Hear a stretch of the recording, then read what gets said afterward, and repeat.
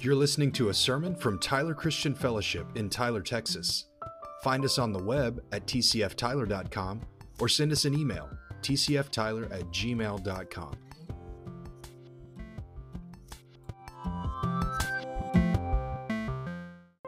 Before we move on with the rest of the service, let's just pause for a minute, and we want to remember all those that have given their lives in defense of our country and those that are serving today. The casualties are not just on the battlefield. There's a lot of homes that are without a father, without a mother today, a lot of kids that are missing them, and so we just want to pause and express our thanks to the Lord and also our love for them and our support for them. Heavenly Father, we thank you for this nation, Lord.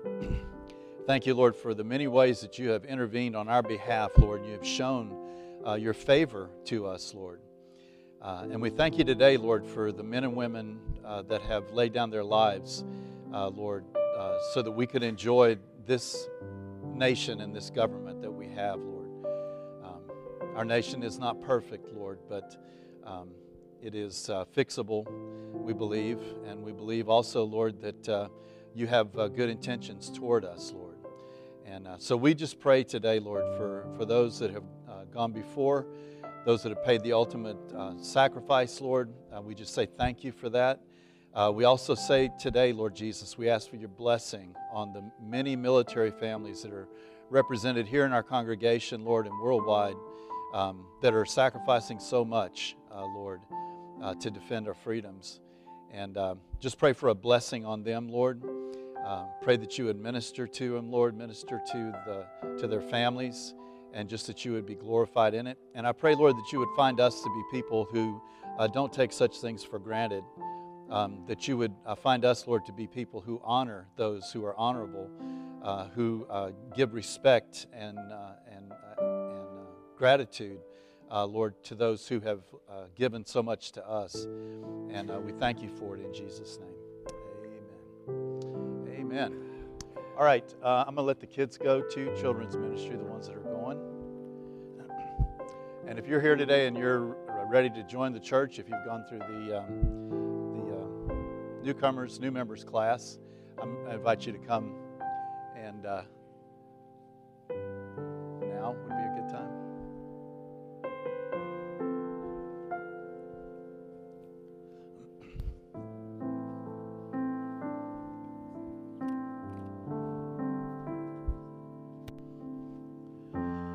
Awesome. We can stand down here. Well, no, y'all come up on the stage up here.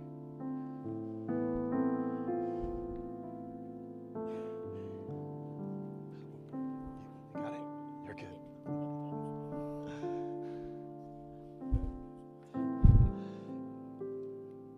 I'm going to let you guys introduce yourself.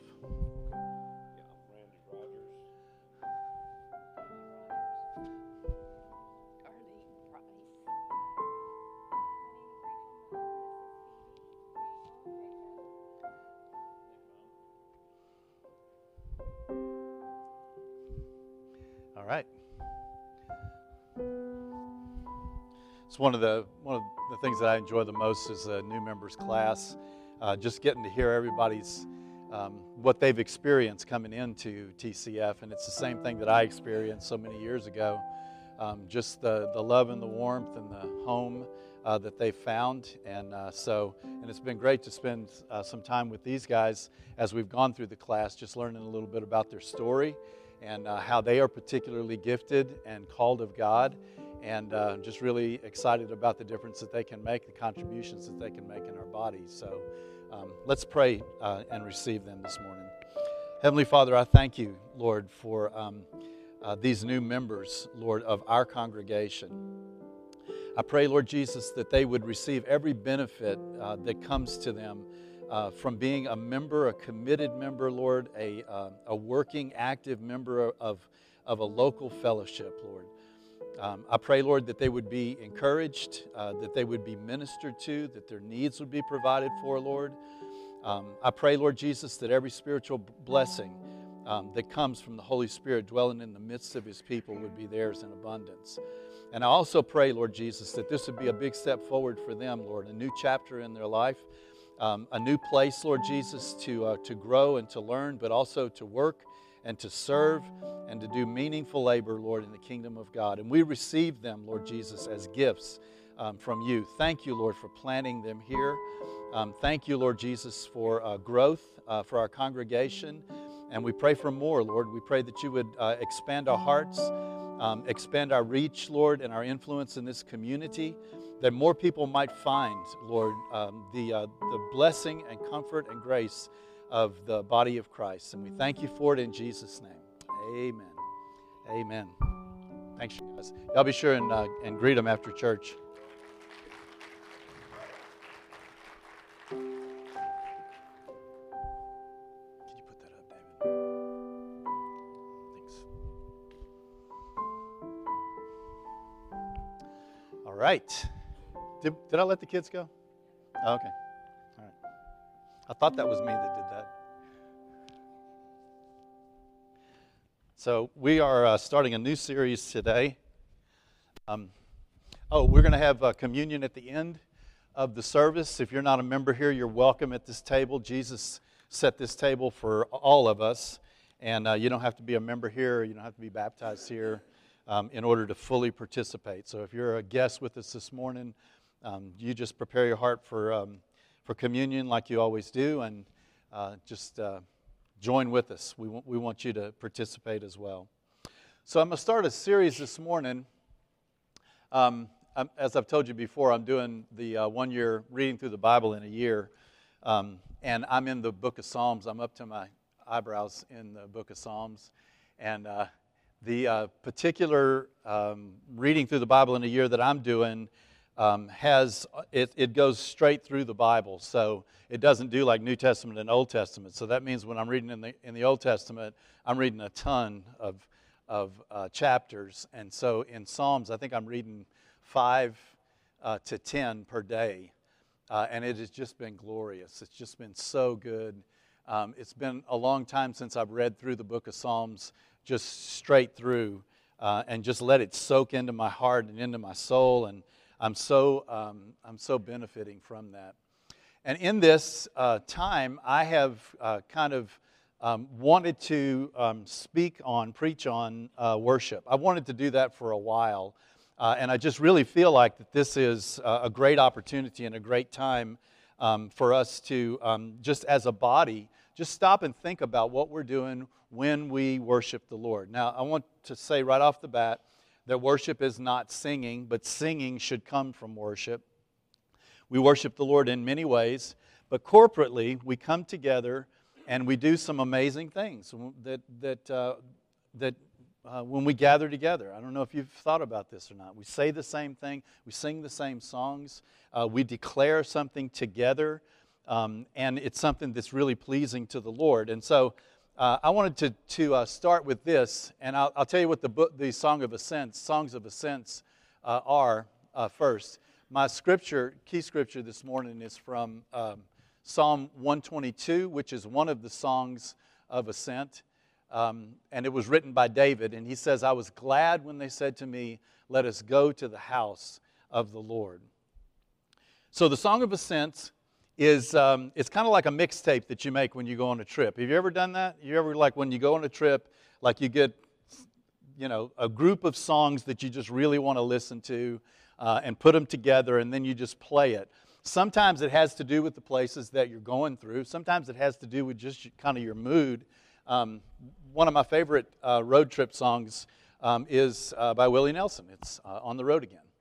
It's hard to listen to that and not want to speed a little bit because it just kind of gets me going.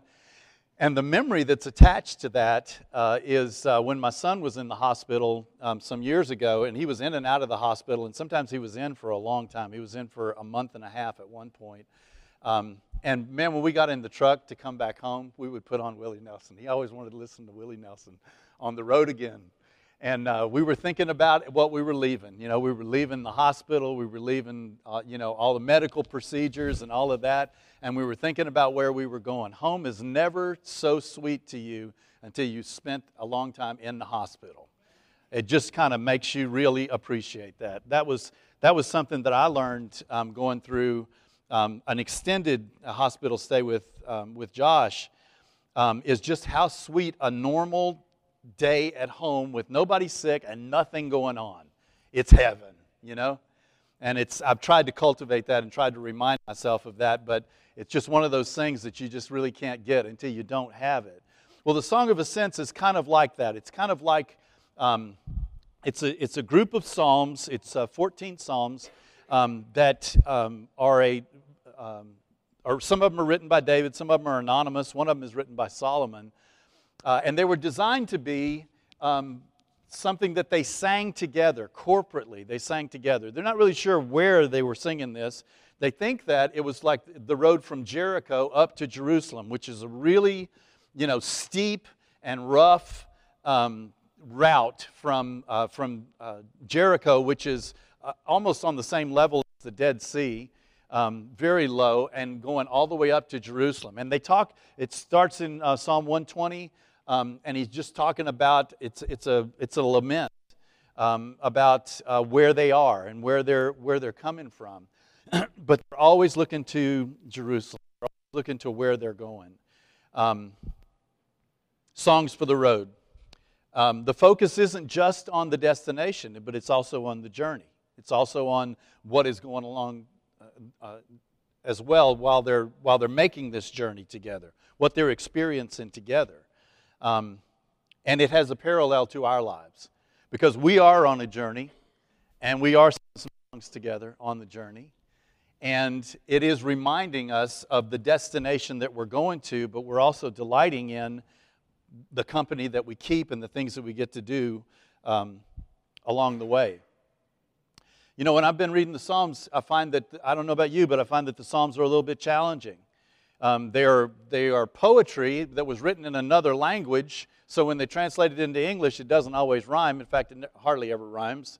Some of the references are obscure. Some of them, the things that they're talking about, probably meant a lot to those people at that time, but they're idioms and the forms of saying things that we're not familiar with. And a lot of Scripture is that way. Do you find that to be true? A lot of Scripture is not easy. It's not on the bottom shelf. And so much of what we do today, so much of what we read is intentionally on the bottom shelf, because they're just trying to engage you. They're not really trying to educate you. They're not really trying to improve you. They're just trying to capture your attention. And so when you come to the Word, sometimes it just takes a lot of work. I mean, that's what you should expect, is that, you're going to have to take some, time and concentrate and really work on it in order for it to bear fruit. But it does bear fruit eventually, because the things that the Psalms are singing about, the things that David wrote about, are so dear to our hearts. He's the greatest songwriter that ever lived. I can't imagine that anybody ever wrote songs that were sung by more people than sing David's songs. And some of the stuff that he wrote is part of the fabric of our culture, really. I was watching a movie several years ago that was about the American Revolution, the Revolutionary War. And in the movie, a guy gets shot, and he immediately starts reciting the 23rd Psalm. And I thought, I wonder how many people do that when they get bad news, or when they realize that they're about to die, that their first reaction is to say some words that were written, 4,000, 3,000 years ago. The Lord is my shepherd, I shall not want. He's such a great songwriter. He's such a great, he uses such great imagery. And even though they're very old, they're still very current. And some of the ways that the Psalms say things are an improvement on the way that we say things.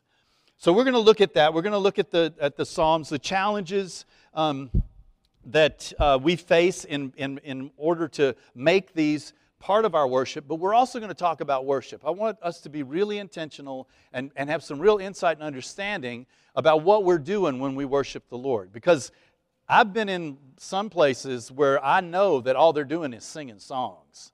I know that there's really, their heart's not in it. There's no volume to it. There's no, it's not spontaneous. It's not effervescing. It's just going through the motions and singing the songs and being done with it. And I don't think that God necessarily loves that kind of worship. It just sounds like singing, a clanging gong or a clanging cymbal or something like that. I just don't think that that's what he's after in it. So I want to give you a little bit of background to David and David's form of worship. Now, when Israel was in the wilderness, God told them how to approach him. And he had them make this structure called the tabernacle, which housed a piece of furniture that was called the Ark of the Covenant. And that's where the presence of God dwelt. So if you had a drone and you flew over Israel in the wilderness, you would see them in the shape of a cross, and at the middle of that cross would be this structure called the tabernacle. And God gave them instructions how to make this thing so that it would be portable, so everything could move. So they would come and they would camp out. The first thing that they would do is set up the tabernacle, and at the tabernacle is where all the sacrifices were. And God gave them prescriptions for sacrifices. God never told them to sing. He never told them to sing. He just said, here's how you sacrifice to me, and it'll be a pleasing thing in my ears for me to hear this and for me to see this. He said, this is what I want you to do. And you know the story of Israel. It was like they were so prone to wind up in the ditch, like immediately. God told them what he wanted them to do, and immediately they started doing things that were not pleasing to God at all. But the presence of God was a powerful thing. All the nations around them all worshipped all of these foreign gods, these idols. And you know what the truth is about that? They weren't real gods. They're not anything. These people are just wasting their breath and wasting their time trusting and believing in these things, because in one of the prophets he says, you know that you made this thing. You know it's not alive. You carved it. And yet you're worshiping that, and you're bowing down to it, and things like that. And you got to prop it up just right so it doesn't tip over. Well, Israel found that when God went into battle with them, they prevailed. And fast forward to the time of a guy named Eli, who was a priest. It's in the book of Judges, and he was the last. Well, Samuel was the last of the judges. But Eli, the nation was under attack, and they were losing, and they were scared. And so they said, get the Ark of the Covenant. And so they went and got the Ark of the Covenant from where they had parked it in Shiloh, and they brought the Ark of the Covenant into the battle. And the enemy said, we've got to capture the Ark of the Covenant or they will defeat us. And so they fought like demons.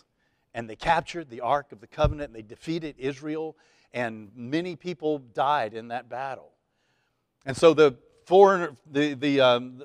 Philistines took the Ark of the Covenant, and they went and set it up in their place of worship. And they had a god named Dagon there. It was a fish god. And they put the Ark of the Covenant in there with Dagon. They came in the morning, and Dagon had fallen down. And they set him back up, and they propped him up just right, and they're just like, okay, we got that done. And then they leave, and then the next day they come back, and Dagon's fallen down again. And they're just like, okay, that's weird. So they prop him up again, come back the next day, and he fell, and he broke his head, and his arms or his feet got broken off. He was destroyed. Then they started breaking out in some strange diseases and stuff. And they're like, we can't have this Ark of the Covenant. So what they did is that they loaded it up on a cart, and they sent it back into Israel. So here's this poor, lonely cow going back into Israel, hauling this piece of furniture that kills people. And when they got into Israel, just inside the border of Israel, they took the Ark of the Covenant. They made a sacrifice out of the cow. She was having a bad day. And they just parked it there. It was technically back in Israel, but nobody even seemed to care. The worship in Israel had come to the point where it was so perfunctory. It was, what do we need to do and what do we have to do? And even at that, there was no There was no heart in it. Well, the next king that came up was Saul. And apparently Saul didn't really pay very much attention to the Ark of the Covenant. And he died. And then the next king that came up was King David. Now, David was a worshiper from the time he was born, practically. I mean, he was a shepherd, but if you'd have seen what he was doing when he was on the hillside with those sheep, he was writing songs, man. That's probably where the Lord is my shepherd, I shall not want. As he is being a good shepherd to his sheep, he's singing about the Lord. He's praising the Lord. He is becoming more and more skilled at the instrument and at songwriting. He's becoming more and more skilled at worshiping God in a way that God loved. It wasn't perfunctory. It wasn't like by the book.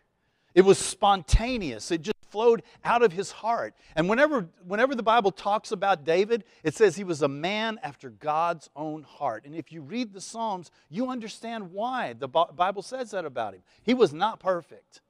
He was not perfect. He was a flawed human being. He took advantage of his position to do things for himself and cost other people their lives. He was not a great guy, but he was a man after God's own heart. And you know why? Because he knew how to worship God, and he knew how to repent, and he knew what God's intention for his people was. And that's what made him a man after God's own heart. And that's what made him probably the greatest king that Israel ever had. And you can find it in the book of Psalms. Because the book of Psalms is a book of such a varied book. You know what? One thing that I've noticed over and over again, I have a lot of questions about this. I'm going to have to dig into it and find out what it's about. But David spends a lot of time talking about his enemies and how much he hates his enemies and how much he hopes God gets them, right? That doesn't sound like Jesus to me. That doesn't sound like New Testament, you know? But there's something there. There is something there. Because we wrestle not against flesh and blood, but against principalities and powers. And we are in a warfare. And so when David talks about warfare, it's instructive. There's something there that God wants us to know and to learn and to apply. David's form of worship was different than what they were practicing at Shiloh. It was not what God had prescribed. But David, when he became king, he asked, where is the Ark of the Covenant? And they told him where the Ark of the Covenant was. And David was like, that ain't right, man. David was taking over. David had come in and he was driving the enemies out. He was driving the Philistines out. He had taken Jerusalem, but there was still one place in Jerusalem that there was still enemy living in the middle of the city, and that was Mount Zion. That was the Jebusites. And when David came into power, that's the one thing that he wanted, because he wanted Jerusalem to be his capital city, and he wanted Mount Zion to be the center of the nation and the center of the city. And in that place, he says, that's where I'm going to put the Ark of the Covenant. It's not going to be on some forgotten, backwater. It's going to be right in the dead center. It's like, I want the presence of God in the center of our city. Why anybody else hadn't thought of that before, I don't know. But David fought a great battle to win Mount Zion. And when he did, the first thing that he did was to go and get the Ark of the Covenant and to bring it up into the city. And you know that story, you know how he did it wrong to begin with. He did not realize how deadly it was, and one of his guys got killed. And it kind of rained on that parade. They stopped what they were doing and they parked it for a while. But David had an intention of bringing the Ark of the Covenant up. And so when he did, he went and got it, and they began with sacrifices. I think they would take 10 steps and they would sacrifice. And then they'd take 10 more steps and they would sacrifice. And the whole time the band is going. Music is going. See, God never told him to do it this way. He told him, this is how you have to carry it. You have to carry the Ark of the Covenant. You can't put it on a cart. It's not a piece of furniture. It's the presence of God. And it needs to be borne by people. It needs to be brought by people. He wants people to carry him in. And he wants people to carry him into the world now too. That's just what God's desire is. He wants people power is what he wants. Not horsepower or cow power. So he comes and he gets them and he does the sacrifices. And then he does something that is I just can picture it, man. It just kind of indicates to you what kind of guy David was. It says he danced before the Lord with all his might. Can you imagine that? What that must have been like? I don't know if he was a good dancer, but I know he was enthusiastic. And that makes up a lot for talent. Doesn't it? Have you been to any weddings lately? Do you know what I'm talking about? And when he brought it up and he put it in he had a place for it in Mount Zion. It wasn't a temple yet. He didn't get to build a house for God, but he got to have it where it was going to be. And he brought it in, and he instituted worship there. He instituted a form of worship that included a lot of his songs and a lot of other songs that were part of the way that they worshiped the Lord. Now, here's some things that are unique about David's expression of worship, the form that he used. And these are the things that God loves. It's personal, it's honest, and it's heartfelt. It's so easy to go through the motions, man. It's so easy to say the words and not really think about what you're saying, you know?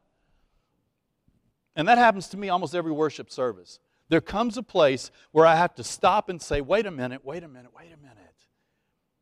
I saying? What am I singing? And be intentional about that. It was a big difference between the way that they were worshiping the Lord. Here's what God said about the way that they were worshiping Him before. He said, these people draw near to me with their mouths, but their hearts are far from me. That's heartbreaking. That's like a husband just saying the words to his wife, but there's no feeling. She knows there's no feeling in his heart. It's like a child talking to their parent, or a parent talking to their child and just saying the words, but there's no honesty there.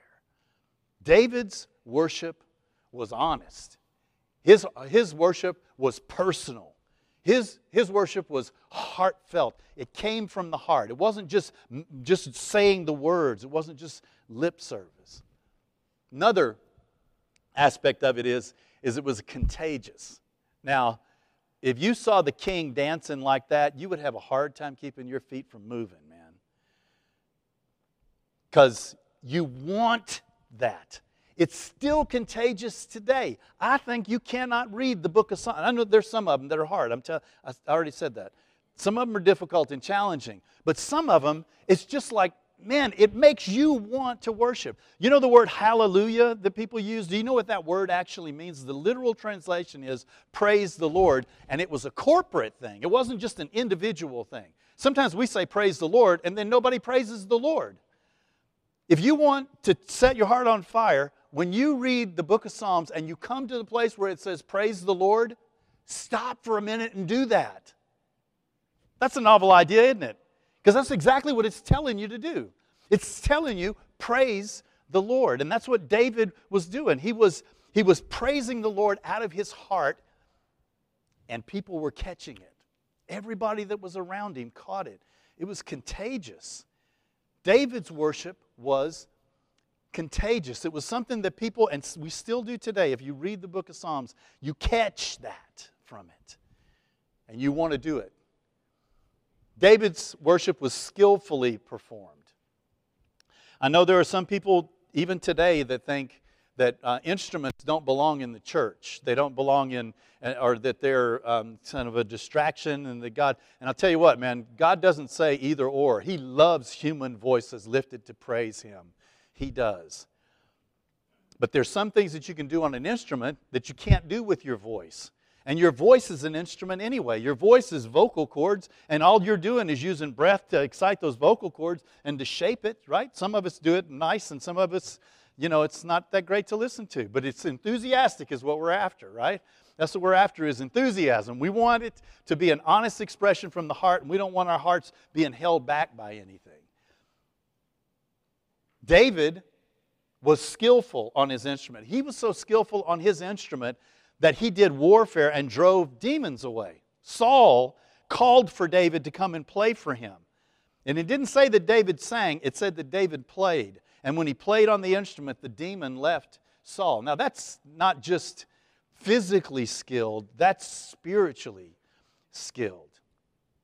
And if you've ever been somewhere where someone has what we can call prophesied on an instrument, there's nothing like it. I was in a worship seminar one time, and somebody prophesied on a trumpet. And I still remember that. I still remember, and there was no words to it, but there was power in it. It was a call. It was a declaration on brass that just moved my heart. It just caused me to, to stand up on the inside, David was skilled. David learned the instrument, but listen, David not only learned the instrument himself, but he also included other people playing instruments that he didn't play together and coordinated them all together to bring a sound that had not been heard before in the worship of the Lord. These guys are the ones that when Jehoshaphat was under attack, he called for the worship team. Now you picture this. I don't know who these musicians were, but most musicians that I know are, except for David Cook, are what we might call skinny-armed, introverts that love to play instruments. Not the guys that you want wielding a big sword. And Jehoshaphat called for them, and they went out to fight the enemy, and they put the band first. And you know what the enemy did? They were routed. They were destroyed. Why? Not just because they were scared of the band, but they understood the God who was being worshiped there and being declared through that music and was being broadcast through that music was coming to get them. And I'll tell you what, today, there's an application in that for you. If you're facing something difficult, at least let them hear you singing, man. At least let them hear you praising the Lord. At least let them hear some kind of a declaration from you that's not perfunctory, like I've got to do this, but it is like, And do you know some good songs like that? We sing them all the time. Put them in your pocket because you're going to need them. He was skillful. David's form of worship was corporate. It wasn't just individual. Listen, we are not made to do this alone. Some of the times that my heart has been moved the most, I remember a Promise Keepers rally that I went to one time, and we were all singing Holy, Holy, Holy, which I've sung since I was a kid, and I am ashamed to admit, have sung through sometimes and not even thought about what I was saying. But man, that day in Texas Stadium, and those big booming voices of those men, Holy, Holy, Holy. It was just like that, man. You could just hear the echo and I was standing next to a guy that I don't know where he came from, and he just lifted up his hands and began to worship the Lord. And I wondered whether maybe that guy had never lifted his hands to worship the Lord before.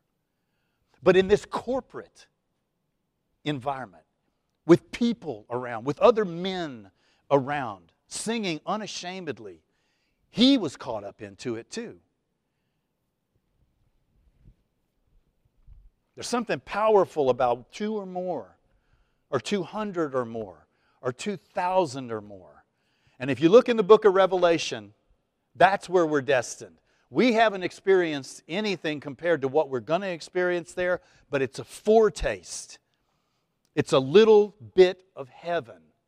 Because there are multitudes upon multitudes singing together. It sounds like the sound of many waters. It sounds like a waterfall. It sounds like the thunder of a waterfall. Every individual voice saying in their own way, together, holy is the Lord. It's powerful.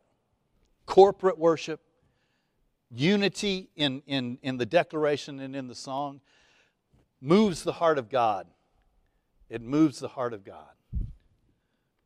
And finally, David's form of worship was pleasing to the Lord. You know what I think was maybe the most pleasing to the Lord? Is that God didn't tell him how to do this. God didn't tell him, David, here's like he did with the Ark of the Covenant. He told him every single ring and nut and bolt to put on that thing and how to put it and exactly what size and all of this. And God didn't tell David any of that stuff. It was David's idea, and God loved that. He loved that. He loved that this was just effervescing out of this man's heart in worship to him. And God is like, boy, I love to hear that. Let it ring, man. Let it ring.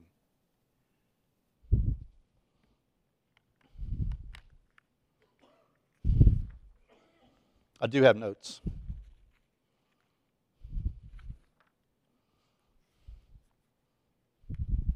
So let's talk about the Songs of Ascents.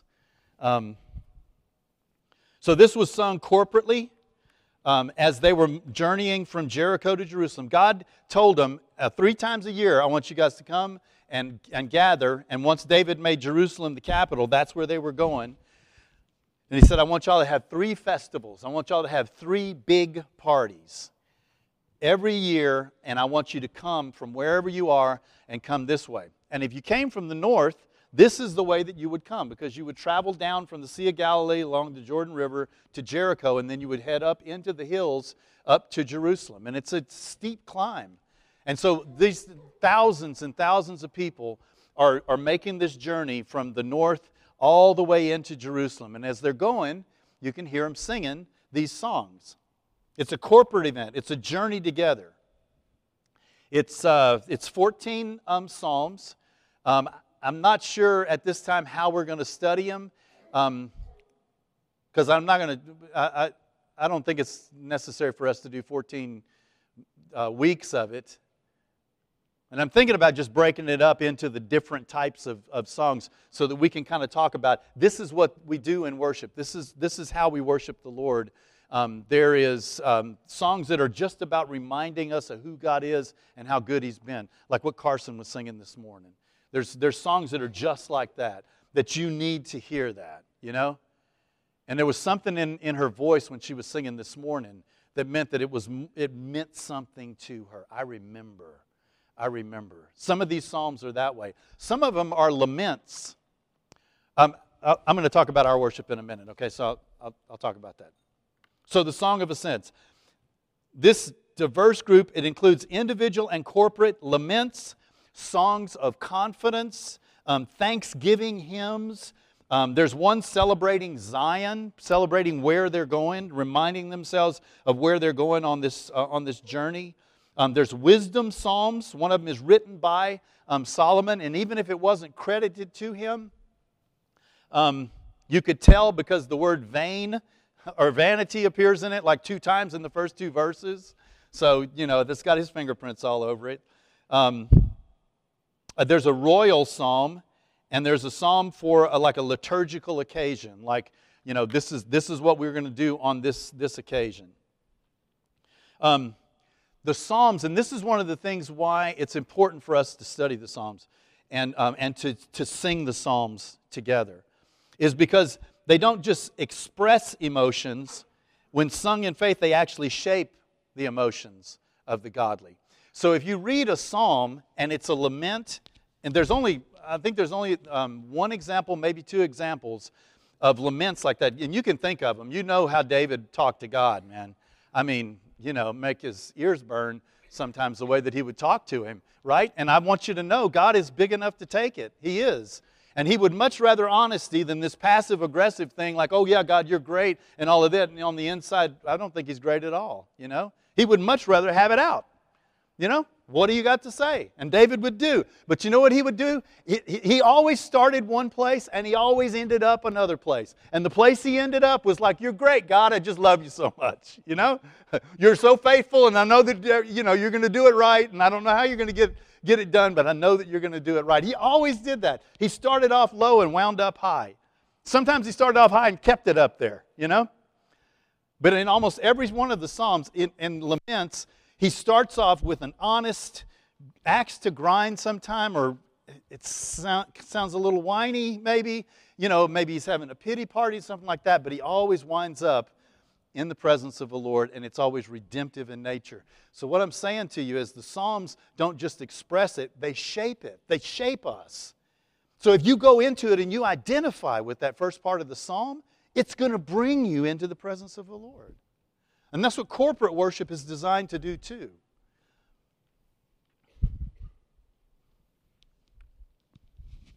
We bring ourselves to worship, but our worship is more than just what we bring to the table.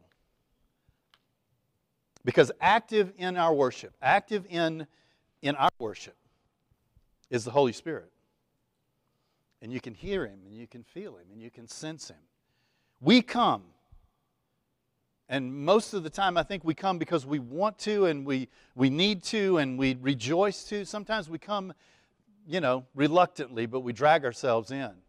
But He comes to do what He can do. And He sings through us a song that's a perfect song to the Lord.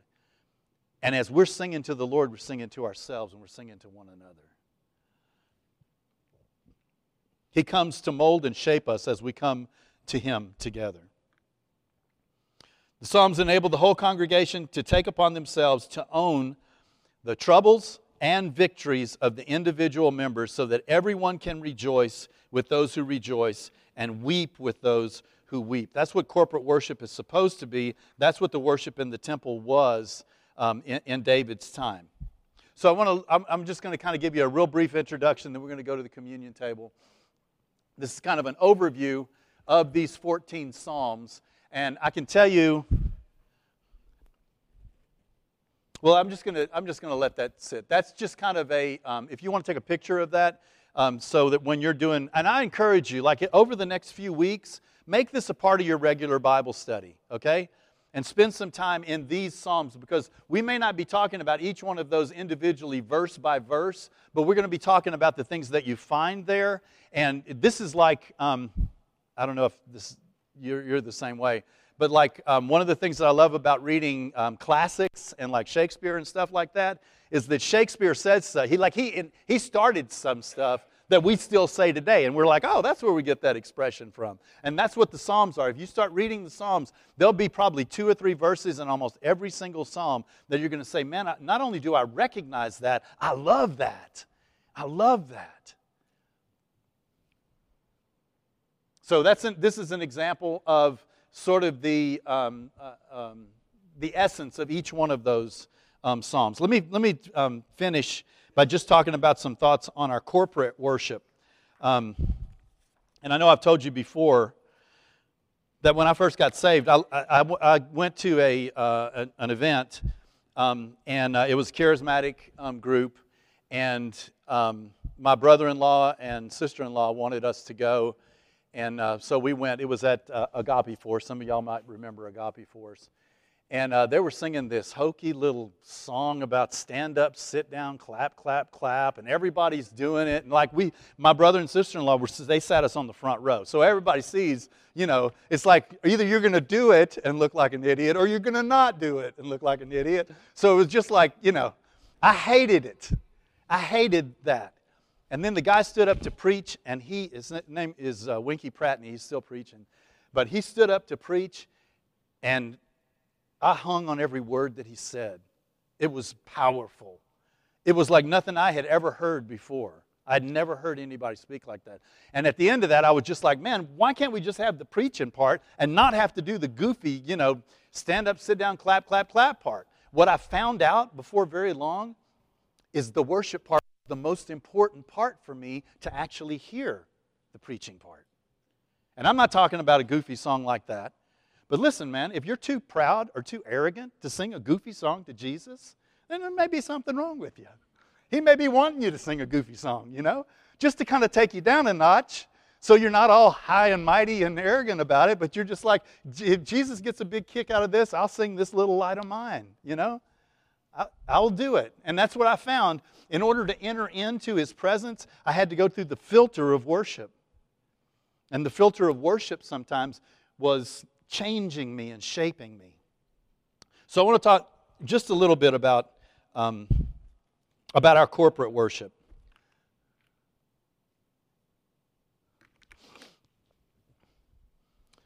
we have great advantages here where we are. We're a non-denominational church. We have awesome worship team, and awesome worship members, an awesome worship leader. We have great advantages here. One thing I've loved about TCF from the very beginning is we've never had worship wars. We have had some people that were kind of, opinionated about, what they like and what they don't like and stuff like that. But we've never had like the congregation saying, I want us to sing this kind of song. I want us to sing this kind of song. And so when you sing this kind of song, all of these people just sit down and shut up. And then you sing this kind of song and all these people just sit down and shut up. We've never had that. We have great advantage. God has blessed us in that we can sing hymns, we can sing choruses, we can sing spontaneously, we can be quiet. And that is unusual, guys. That's not really common. And if you've been part of other churches, you know what I'm talking about. Sometimes worship is like the most stressful part of the whole experience. And here it's just fun most of the time, or it's just really heart-touching, or it's really, it's just really beautiful, and we sense the presence of the Lord here. I'm not saying it's easy. So I'm saying we have an advantage, but I'm also saying we have great responsibility to protect that, to treasure that, to respect and honor that. We have great responsibility to do that. I'm not saying you can't give feedback, but if you're going to talk about it, talk to David. He loves to talk about worship, and he loves to hear what people want, and people think, and what people respond to. So we have great responsibility. We can worship God freely, honestly, and corporately. And I can honestly say there's probably not anything that you want to do in worship that we would say, you got to take that outside. And we've had some. Amen? And this is a loving, warm, loving, supportive congregation. Listen, you may have some ways of worshiping the Lord that you're comfortable with, and then some ways of worshiping the Lord that you're not comfortable with. I suggest to you, like God taught me, that the ones that you're not very comfortable with may be the breakthrough that you're looking for. Like exuberantly worshiping the Lord. Like shouting when the song says to shout. Man, I miss Billy. Don't you miss Billy? Yeah. Somebody's got to pick it up, though. We got to pick it up, right? Maybe it's that exuberant thing, or maybe it's really quiet. Maybe it's taking a knee, or maybe getting down on your face to worship the Lord. Maybe God wants to break through something in your own heart by you expressing worship to Him in a form that you're not used to or you're not comfortable with. And when you find yourself face down on the carpet, God may be speaking to you in a way that He never could have spoken to you when you're standing up raising your hands. We have great freedom. We also have great responsibility that comes with it. One of the mistaken ideas, one of the things that I have a problem with, and I've talked to David about this before, and if you've talked to me, you know that I just hate how expendable we are with songs nowadays. Is that right when you learn one, you never sing it again, Because people are afraid of wearing out songs. I want to sing a song that comes straight from my heart that I know by heart. And I've got to sing it a bunch of times before I can do that, right? Here's the problem that I have, and I'm not talking about the different forms of worship. What I'm talking about is that we think that we're making progress in worship, and that by nature what we have is better than what we used to have. And that's just not true. These expressions of worship, if it is corporate Christian expressions of worship that were inspired by the Holy Spirit, they are timeless. Now, there are some parts of it that are going to be obsolete. But there are some parts of it that are going to endure straight on into eternity, I believe. I believe that we'll be singing, "A mighty fortress is our God." I believe that. Because I believe that it was an expression that came from the Holy Spirit, and when it was given to us, it was eternal. It's not one of these things that gets obsolete. Do you understand what I'm saying? There's a timelessness, to the essence of genuine corporate worship by the body of Christ. What does God delight in worship? What do you think God delights in worship? Honesty. Clean hands and a pure heart.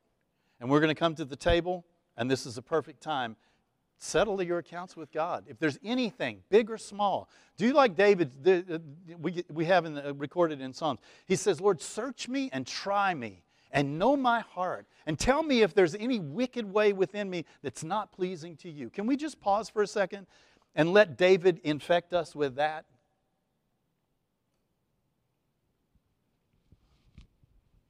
Just bow your head or close your eyes or do whatever you do to shut out everything else except Him, and just say that to Him. Lord, search me and try me.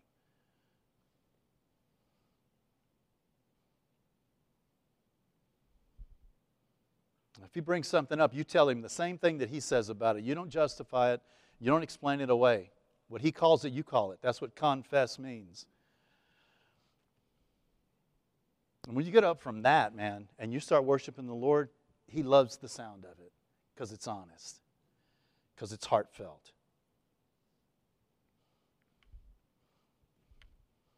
We should highly value this experience. We should not let anything keep us from this experience. Corporate worship is that important. And again, that's one of those things that just, I don't understand how people don't value corporate worship. When it's the body of Christ gathering together, it's the body of Christ, yeah, but it's Christ too. And how can we not value that? We should highly value that. We should put a priority on that. We shouldn't let anything keep us from entering into His presence. And then finally, just like we're coming to the table today, we want to come prepared. Come prepared to worship. Don't show up on Sunday morning, just barely making it here, and just show up and find out what's going to happen. Ask for something. Ask for something ahead of time. If you ask God to move in this congregation, and sometimes that's all it takes, guys. Sometimes it only takes 1 or 2 or 3 people. There were times when I was worship leader that somebody would come up to me after worship and like glory had fallen. Most of the time that there was just like a deep, moving presence of God. Somebody would come up and say, I prayed for you last night, or I prayed for you today. It might only take one person, but what if all of us did that? What if all of us prayed, oh God, move mightily in our midst. Oh God, there are going to be broken-hearted people there. Will you come and minister to them? There are going to be people who need healing. There are going to be people who need hope. There are going to be people who come to rejoice, and they need people to rejoice with them and pray that God would move and prepare your own heart for God to move. If you just show up, it may or may not happen. You pray and you ask, it'll happen. And even if it only happens for you, it'll happen. I guarantee you that. So prepare yourself. God honors preparation. Let's come to the communion table this morning. Thank you, Lord.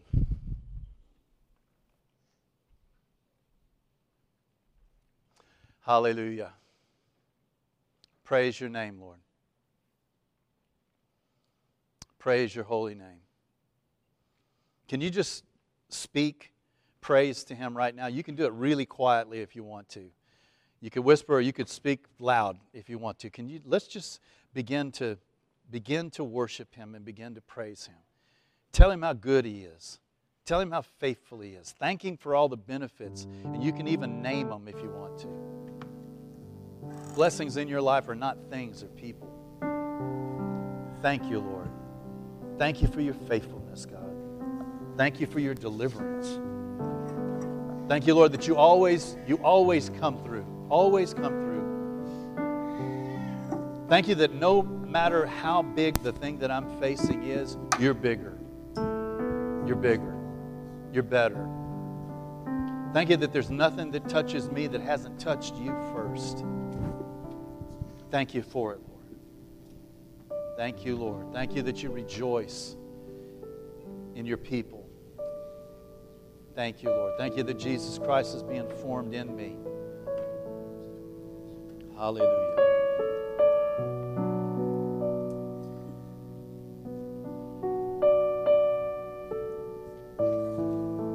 Hallelujah.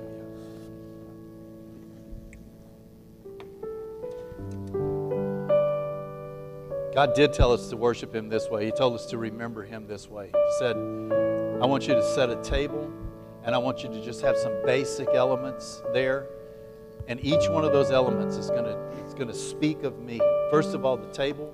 He didn't call us to a bloody altar. He didn't call us to sacrifice this morning. He called us to remember the one sacrifice that was sufficient for all of it. That's what this table is. It's a place of fellowship. It's not a place of suffering. It's a place of provision. It's a place of love and acceptance. And you belong here. By the blood of the Lamb, you belong here. He took the bread and he broke it and he gave it to his disciples. And he said, take and eat.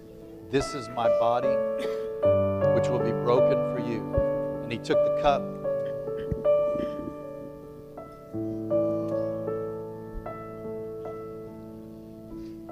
And even as he poured it, he saw his own blood, the sacrifice that he was really shortly going to make.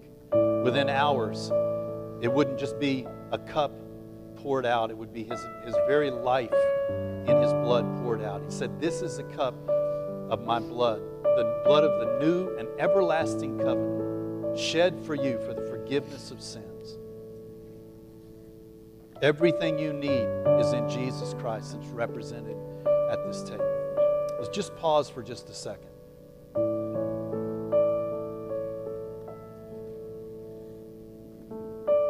This is about as formal a thing as you'll ever do. Come into this table. But it's like a wedding. It's happy formal. It's not solemn formal. It's happy formal.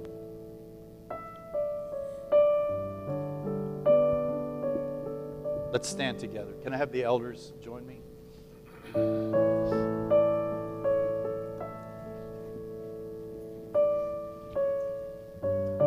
you, Lord.